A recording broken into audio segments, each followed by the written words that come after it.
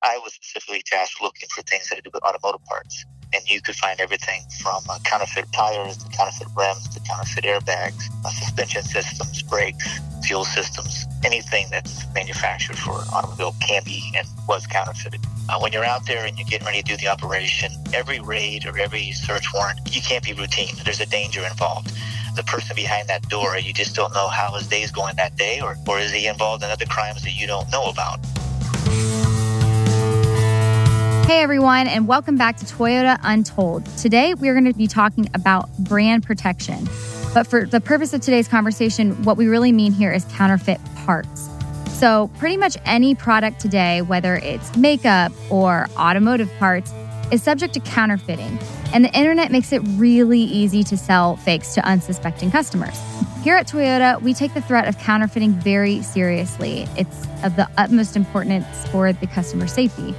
So seriously that we work with Homeland Security and other government agencies to chase down the bad actors responsible for producing imitation auto parts. One note before we start.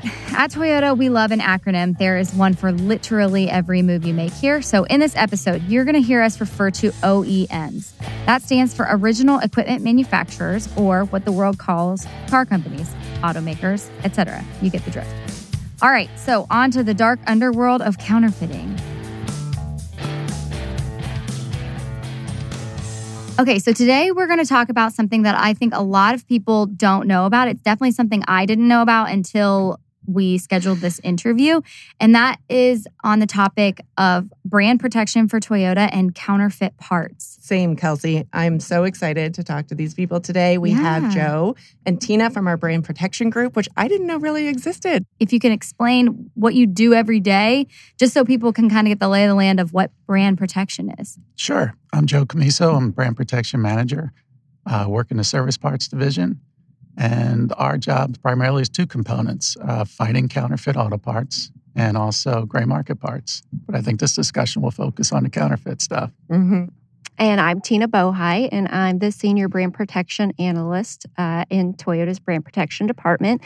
And my job is to coordinate all of those activities. So we do a lot of online marketplace monitoring, and we take action when we see infringements there. We work with our legal group when we want to take civil action, and they also do some online monitoring as well for web domain infringement. Mm-hmm. And then we work with law enforcement very closely, because once we find somebody that is doing something illegal, we want to take every action that we can. So let's start at the beginning. Let's define what's a counterfeit part and what does that mean for the average consumer? Good question. So a counterfeit part is a part that is produced without Toyota's authorization, and the producer of that part applies our trademark. So we have several protected trademarks that can be used. The Toyota T is a big one, the Lexus L, as well as a number of model names. And they're just not authorized to do that. And we don't like it when they do. So that's a counterfeit part. How was this all kind of founded that oh man, we need people actually on the case? Well, I think we started realizing that there was more and more of a problem out there. Mm-hmm. And I think for the most part over the years, automakers have been kind of hesitant to accept the fact or acknowledge the fact that there's a problem. But with the advent of e-commerce, it kind of brought the whole thing to light. We've learned, and I think it's fair to say, that people aren't going out and looking for a counterfeit part. Right. They're looking for a genuine Toyota part or a genuine Lexus part that's cheaper than they can buy it at the dealer. Mm-hmm. And maybe some of those people install them on their vehicles themselves. But we've found that increasingly the independent repair facilities are also buying these parts online. And they're unsuspecting consumers also, because nobody really understands the proliferation of these things. So how, aside from something going wrong in your car, taking it in and having somebody look at it and say, wow, this part was completely wrong, how are these people finding out that their parts are counterfeit?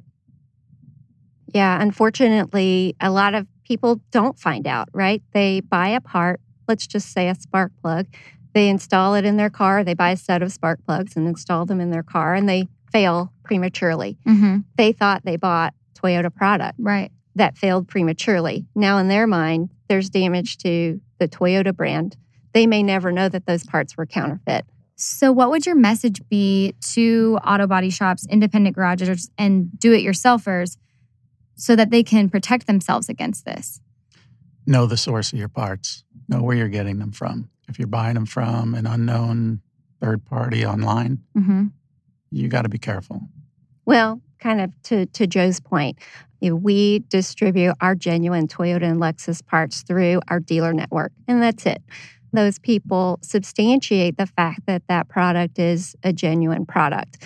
Things that are, maybe giveaways are that the part doesn't come in a genuine box, or that the box is damaged or tattered looking, that the packaging is subpar and not what you would maybe expect, that the part has additional flashing or just looks like poor quality. Are there any specific online platforms where you're finding these counterfeit parts? We find them where we look. Tina's out there looking every day. Independent websites also. Yeah.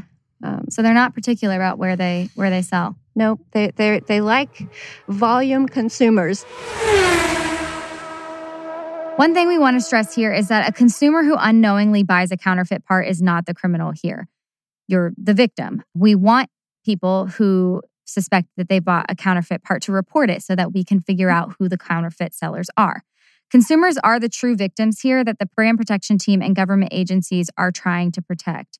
Yes, we want to protect Toyota and Lexus' reputation for exceptional quality, but our overall goal is all about customers and making sure their vehicles are safely serviced with genuine Toyota and Lexus parts.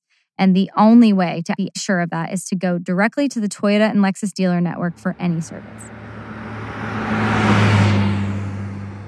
And then how do you work with those platforms to remove them or do what you need to do to make sure our customers are safe?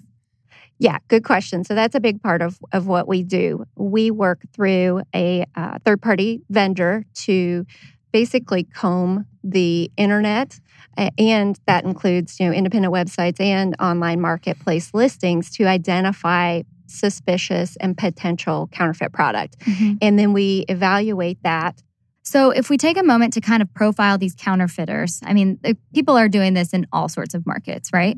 So why do you think that they're targeting auto parts? If you're a counterfeiter, auto parts are a great product to get into. Why? For a couple of reasons. We have high dollar parts, so a lot of margin on them, opportunity to make money. High volume parts with our maintenance parts, spark plugs, filters, brake pads. And we have a global demand. So if you're a counterfeiter overseas, China or Hong Kong, where a vast majority of auto parts come from, counterfeit auto parts, you're not just making them for Toyota in North America. You're making them for Toyotas throughout the world. Do you think it's getting better or worse? I sense it's getting worse. But look, we get it. Sometimes you want an authentic aftermarket product, like when we talked to Metal Tech in our overlanding episode.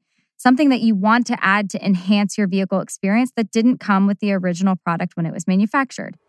Don't worry, the team is on it. I think a lot of people listening are probably people who do stuff to their cars, right? They fix their cars. They want to change the do-it-yourselfers, as Kelsey mentioned. Is there a difference between counterfeit and aftermarket and the vendors there? Yeah. Big difference. Okay. What is the difference for people? Well, so aftermarket companies are legitimate companies. They produce, they have a brand that they're also protecting. They're also oftentimes victims of counterfeit as well. And counterfeiters don't necessarily do that, right? They don't produce to any particular standard. Counterfeiters ignore all of that.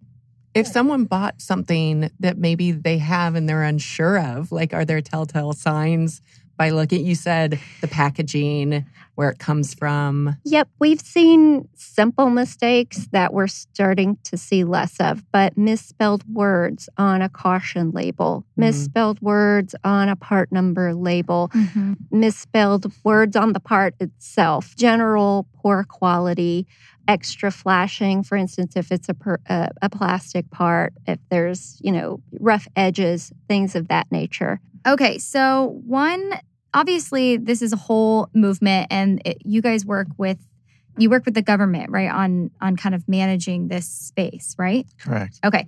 So tell us more. There is an Automotive Anti-Counterfeiting Council. A2C2, to be exact. Yeah. Oh, yes. Okay. So can you tell us a little bit about how that came together and what this group does? Sure. Like you had mentioned at the beginning of the program, we started this group about 5 years ago within the Service Parts Division. We quickly realized that all the other automakers had the same problem that we had. Yeah. So we started talking to them, our counterparts from Ford and GM and the Japanese brands and Korean brands, and just started talking and just started saying, this is what we're doing, this is what we're seeing, this is the problem we have. There was a lot of apprehension at first on whether or not how much information to share with each other, but we slowly worked through that just through conversations and building trust.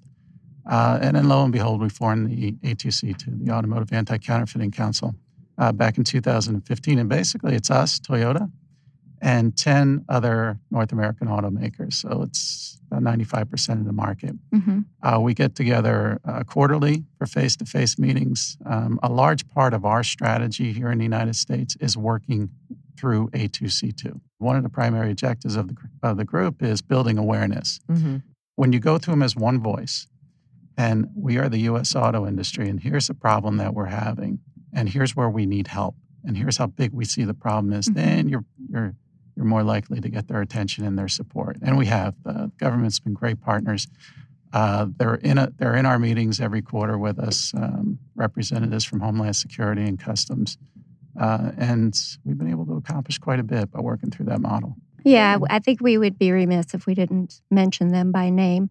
A lot of that support that we've gotten has been through the Intellectual Property Enforcement Coordination Center, which is located in Crystal City, Virginia. And it's really a conglomeration of, I think they're up to 25 government agencies at this point.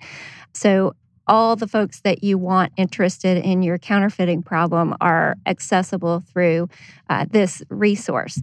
And so I think that's kind of where we came together and really gained access to some support that we wouldn't have had if we hadn't engaged through the IPR Center. Is it fascinating getting a peek under the tent of what the government does on this side? Yes. Good. That's the answer I wanted. Oh, yeah. Yeah, we are. Joe's actually disappointed because today he was supposed to be preparing to support a search warrant action on we want to get into on this. a suspect counterfeiter in a region of the country. And unfortunately, it's been postponed. And that's a lot of what we find is you have to be nimble. You have to be ready to support. We've coined ourselves within A2C2 as the committed and not the curious. So you can't take a case to law enforcement and then not be willing to really follow through when they need your help, for instance, in authenticating product, establishing knowledge that someone knows that what they're doing is not on the up and up, and being willing to go and support a search warrant action. Yeah, we need to get into this. Yeah. Our job, we feel, is to make the government's job as easy as possible. Yeah, like you've done the research. Yeah, so if you're a customs agent and you're stopping something that looks suspicious coming into the country, one of the hundreds of ports of entries, and you need help verifying that, we want to be able to support them and tell them this is genuine or this is fake. You should stop it and seize it. So on the law enforcement side, when you guys get pulled into this, the research has been done. They know where this person is. They know that they're going to approach them, for lack of a better term, just, engage them, if you will. Yeah. Do some more investigation. So is it like a stakeout? Like, are they watching? What is happening? A lot of times, yes. So you're right. A lot of times law enforcement comes to us and says, I think this is a bad guy. Can you help me? But a lot of times we work through our daily activities and we identify these bad actors. A lot of times we engage them prior to ever contacting law enforcement. So we will send them a notice of infringement saying, hey, you're abusing my trademark, stop doing it. And they continue to do it. Yeah, so you gave them a chance. Right. And then a lot of times we'll do our own test purchases and we'll authenticate that what this person is selling is in fact counterfeit. And we package all of that up. And many times we work with our other A2C2 partners to say, hey, we found this person. Do you know this person? And they may say, yes, we're investigating this person. And so we pool all of that information that we have together and we present that case to law enforcement. And then they may take that and investigate it. And their investigations are, way more interesting than what we do, right? A lot of times they will do surveilled buys. So they may ask that, we support with a private investigator who actually does the buy and then they watch it happen. So they see the actual transaction, exchange of money, just like you see on TV. Yeah. Exactly. It's fascinating. They will watch people's homes. They will do things like controlled deliveries. So I know that, this person has been put on notice by a brand. So we're going to maybe send that document in a different form and watch it be received by the person. So they can't say, I didn't know what I was doing was wrong. Up to the point where we really get excited, which is they call us and say, hey, look, we've got a search warrant. We're going to go look at what this person has in their home or what they have in their business. And we need a brand or a couple of brands there to help us identify what we're looking at.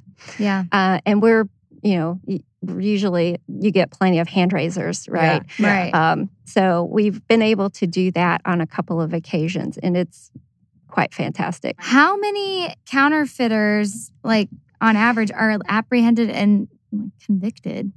What happens next? Not enough. Okay, we'll start with saying... Is this like whack-a-mole at some point?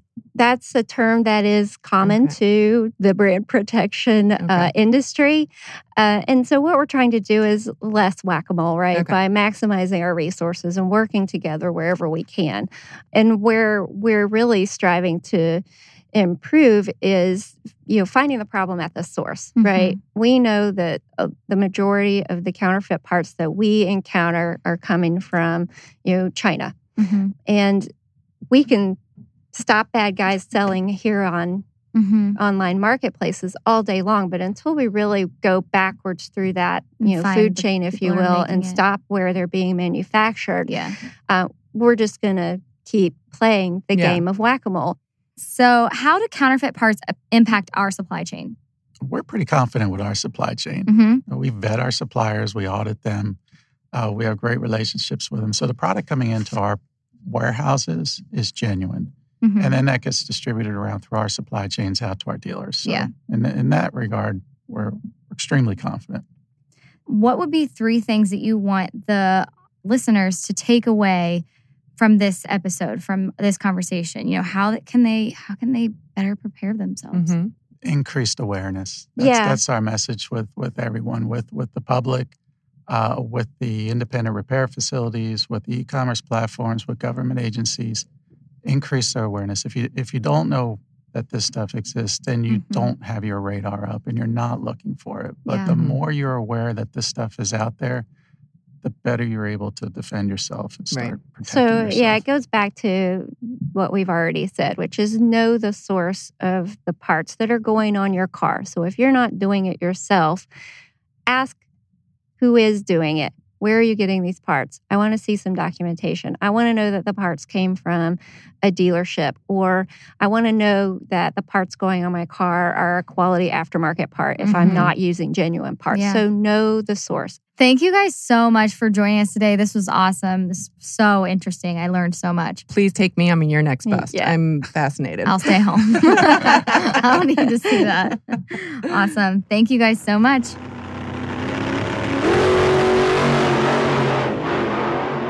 But like Joe and Tina said, the Toyota team gets help at the highest levels. So we leveled up our interview and went straight to Homeland Security.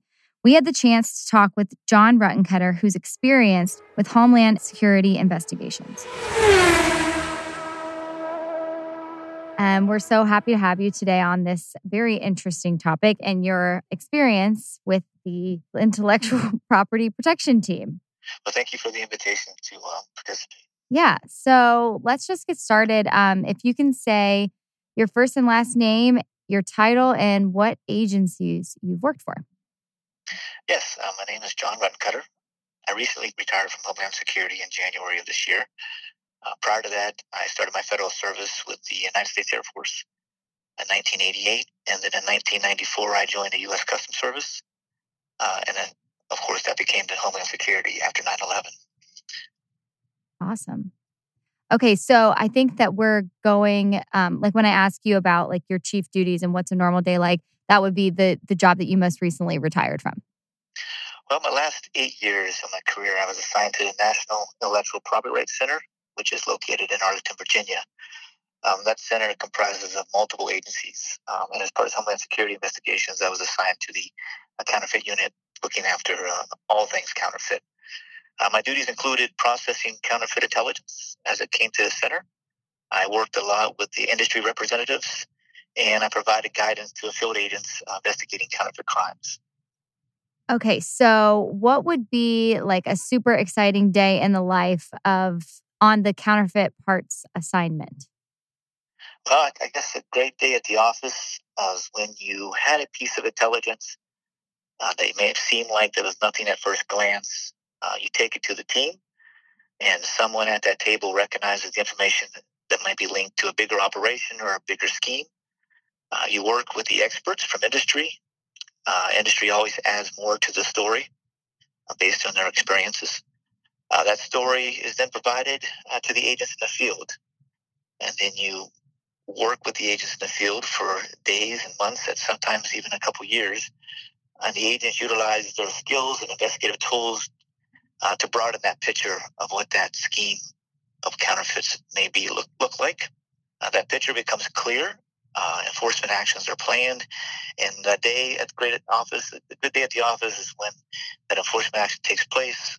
Search warrants and arrest warrants are executed, and everyone goes home safely. The criminal enterprise is disrupted and dismantled, and the harmful items are removed from the market. And then tomorrow you start a new case. Yeah. So just thinking, and obviously we're talking about counterfeit parts as it pertains to Toyota and Lexus, but when in your department, it kind of runs the gamut of the possibilities of different products. So I'm not sure what you're able to say or not, but can you give some examples of different investigations or products that come across your desk? Yeah, as part of the intelligence team, we've seen all types of commodities, and then I would not only sort that to the other program managers assigned to the center who's working pharmaceuticals or we're in apparel or things of that nature. I was specifically tasked with looking for things that do with automotive parts. And you could find everything from counterfeit tires to counterfeit rims to counterfeit airbags, suspension systems, brakes, fuel systems, anything that's manufactured for automobile can be and was counterfeited. So one of the cases that we can highlight that happened, and you can find it if you search counterfeit airbags out there. It's been litigated to courts. Is a couple of suspects decided to go in business, not only being part of the manufacturing process, but importing and selling counterfeit airbags to repair shops. That was quite interesting and a little scary at the same time. Right. The two individuals, they went as far as to travel to the source country of China and meet with the manufacturers, describe what they wanted. Then they arranged for the importations into the U.S. So just generally from the government's point of view, across all industries, what threats do counterfeit parts pose? Well, there's a threat besides the health and safety. There's always the impact on the U.S. economy. And then what a lot of people don't talk about is the loss of jobs. Right. When you have regulations around a certain commodity, and even its car parts are highly regulated, and the manufacturers are mandated to put a lot of resources and make sure these parts work the right way when called upon in an accident or just when the cars go down the road. Counterfeiters don't have to meet those type of requirements. So the cost of creating or manufacturing a counterfeit part is a lot less. That difference in cost in the market can really affect the U.S. economy. Right. So how is automotive different as an overall category for counterfeiting versus other industries? Well, usually we look at it as consumers don't usually go out and look for a counterfeit auto part. And when you interview folks that are walking the streets of New York, and they walk up to a vendor that's selling maybe a counterfeit luxury good or a handbag, they know that they're getting a knockoff or a counterfeit bag, and they're searching for that, for the low price, because they want to be part of the fashion, I guess. Usually the consumer, when he takes his car to the repair shop, he's not telling the mechanic to go out and purchase a counterfeit part. He's relying on that mechanic to buy a part that is cost effective but will make the car work properly. And I guess when it comes to stopping counterfeiters or identifying counterfeiters, what are your most successful methods? I think the key that we've come up after years of investigating counterfeit is consumer awareness. If we can get the consumers to stop and really take in consideration what they're buying and what's behind that counterfeit auto part or what's behind that counterfeit handbag, I think a lot of consumers which would not take that route if they knew there was more crimes involved. For instance, you have the basic laws of manufacturing, selling, possessing of counterfeits, and then the importation of contraband. But there could be crimes involved with forced child labor overseas. Children being forced to make these items that are very, if paid at all, or very low wages. And then the monies that are derived from counterfeiting, which could be in the millions, could be used to fund other crimes, such as terrorism or narcotics smuggling, even sex and human trafficking. Folks that are human trafficked could be brought to the United States and then forced to sell counterfeit items on the street to pay off their smuggling fees. That has been seen. It has been uncovered. Oh, wow. That is not what I expected to hear. And I'm assuming throughout your career, you've been on some of these raids.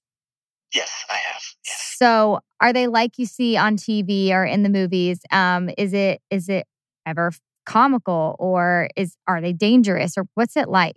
One of the misconceptions is that this investigation never is over in 30 minutes. It usually takes a couple of years to put a counterfeiting case together, and sometimes maybe longer.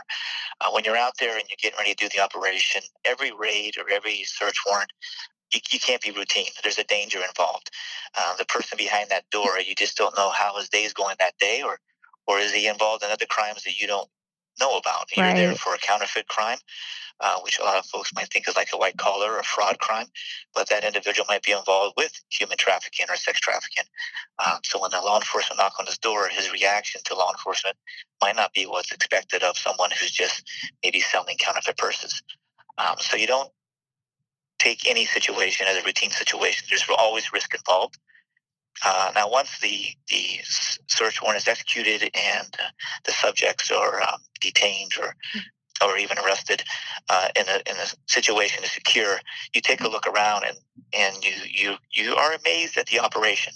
Sometimes I've been there, and the amount of effort that goes into an operation, you think to yourself, if these subjects would just put their mind into a good work environment, they would be very successful business people. And then you walk into a warehouse that is just, everything is everywhere, and you wonder how these folks actually fulfilled an order to begin with, let alone work with all the, maybe their online marketplaces or their warehouse inventories, or working with the shipments coming in from a foreign country. How they ever were successful. So I wouldn't say it's comical. I guess it's eye-opening when you walk into a space after doing a raid and see the operation behind the scenes that you've been investigating for 2 years. When you guys show up, are they just kind of like, oh, you caught me? Are they expecting it?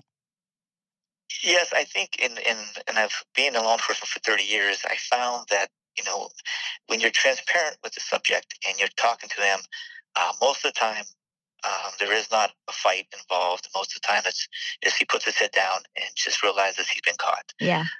And sometimes I have to say they're actually relieved that they got caught, because they're constantly having to look over their shoulder and wondering who's knocking at the door. So when we show up, they're not surprised usually. They really would like to know how we found them, how we got there, but they're not really surprised that we're knocking on their door. So to be specific, when you go through a raid, what laws are being broken by counterfeiters? Like, what are they charged with? There's, of course, you have the manufacturing of counterfeits, and you have the 18 USC 2320 charges, and then you have the importation charges, smuggling into the United States. because a lot of the merchandise comes in unmarked, or maybe it's described as something that is not. When you look at some of the crimes they commit while they have to, on their distribution networks, such as mailing the counterfeit items, or they have to use the internet to communicate and sell the counterfeit items, so you have mail fraud and wire fraud. And then again, there's usually other crimes involved when you get there, such as the child labor, or that they're supporting other crimes, not just the counterfeit crimes. I tell my family, shop, known sources. The stuff that might be cheap at the flea market might actually do more harm than good, and just be careful. Well, thank you so much for talking to us today. That was my pleasure. Thank you for the invitation. Well, that's a wrap on our episode about counterfeit parts and brand protection. Thanks to our Toyota guests, Joe Camiso and Tina Bohai, and John Ruttencutter from Homeland Security. To learn more about the Automotive Anti-Counterfeiting Council, check out a2c2.com. As always, shout out to producer Sharon Hong and Allison Powell. Music by Wes Meixner. Edited and mixed by Crate Media. And if you haven't done it yet, please hit that subscribe button. Or better yet, leave us a comment or a rating. Thanks for listening. Bye.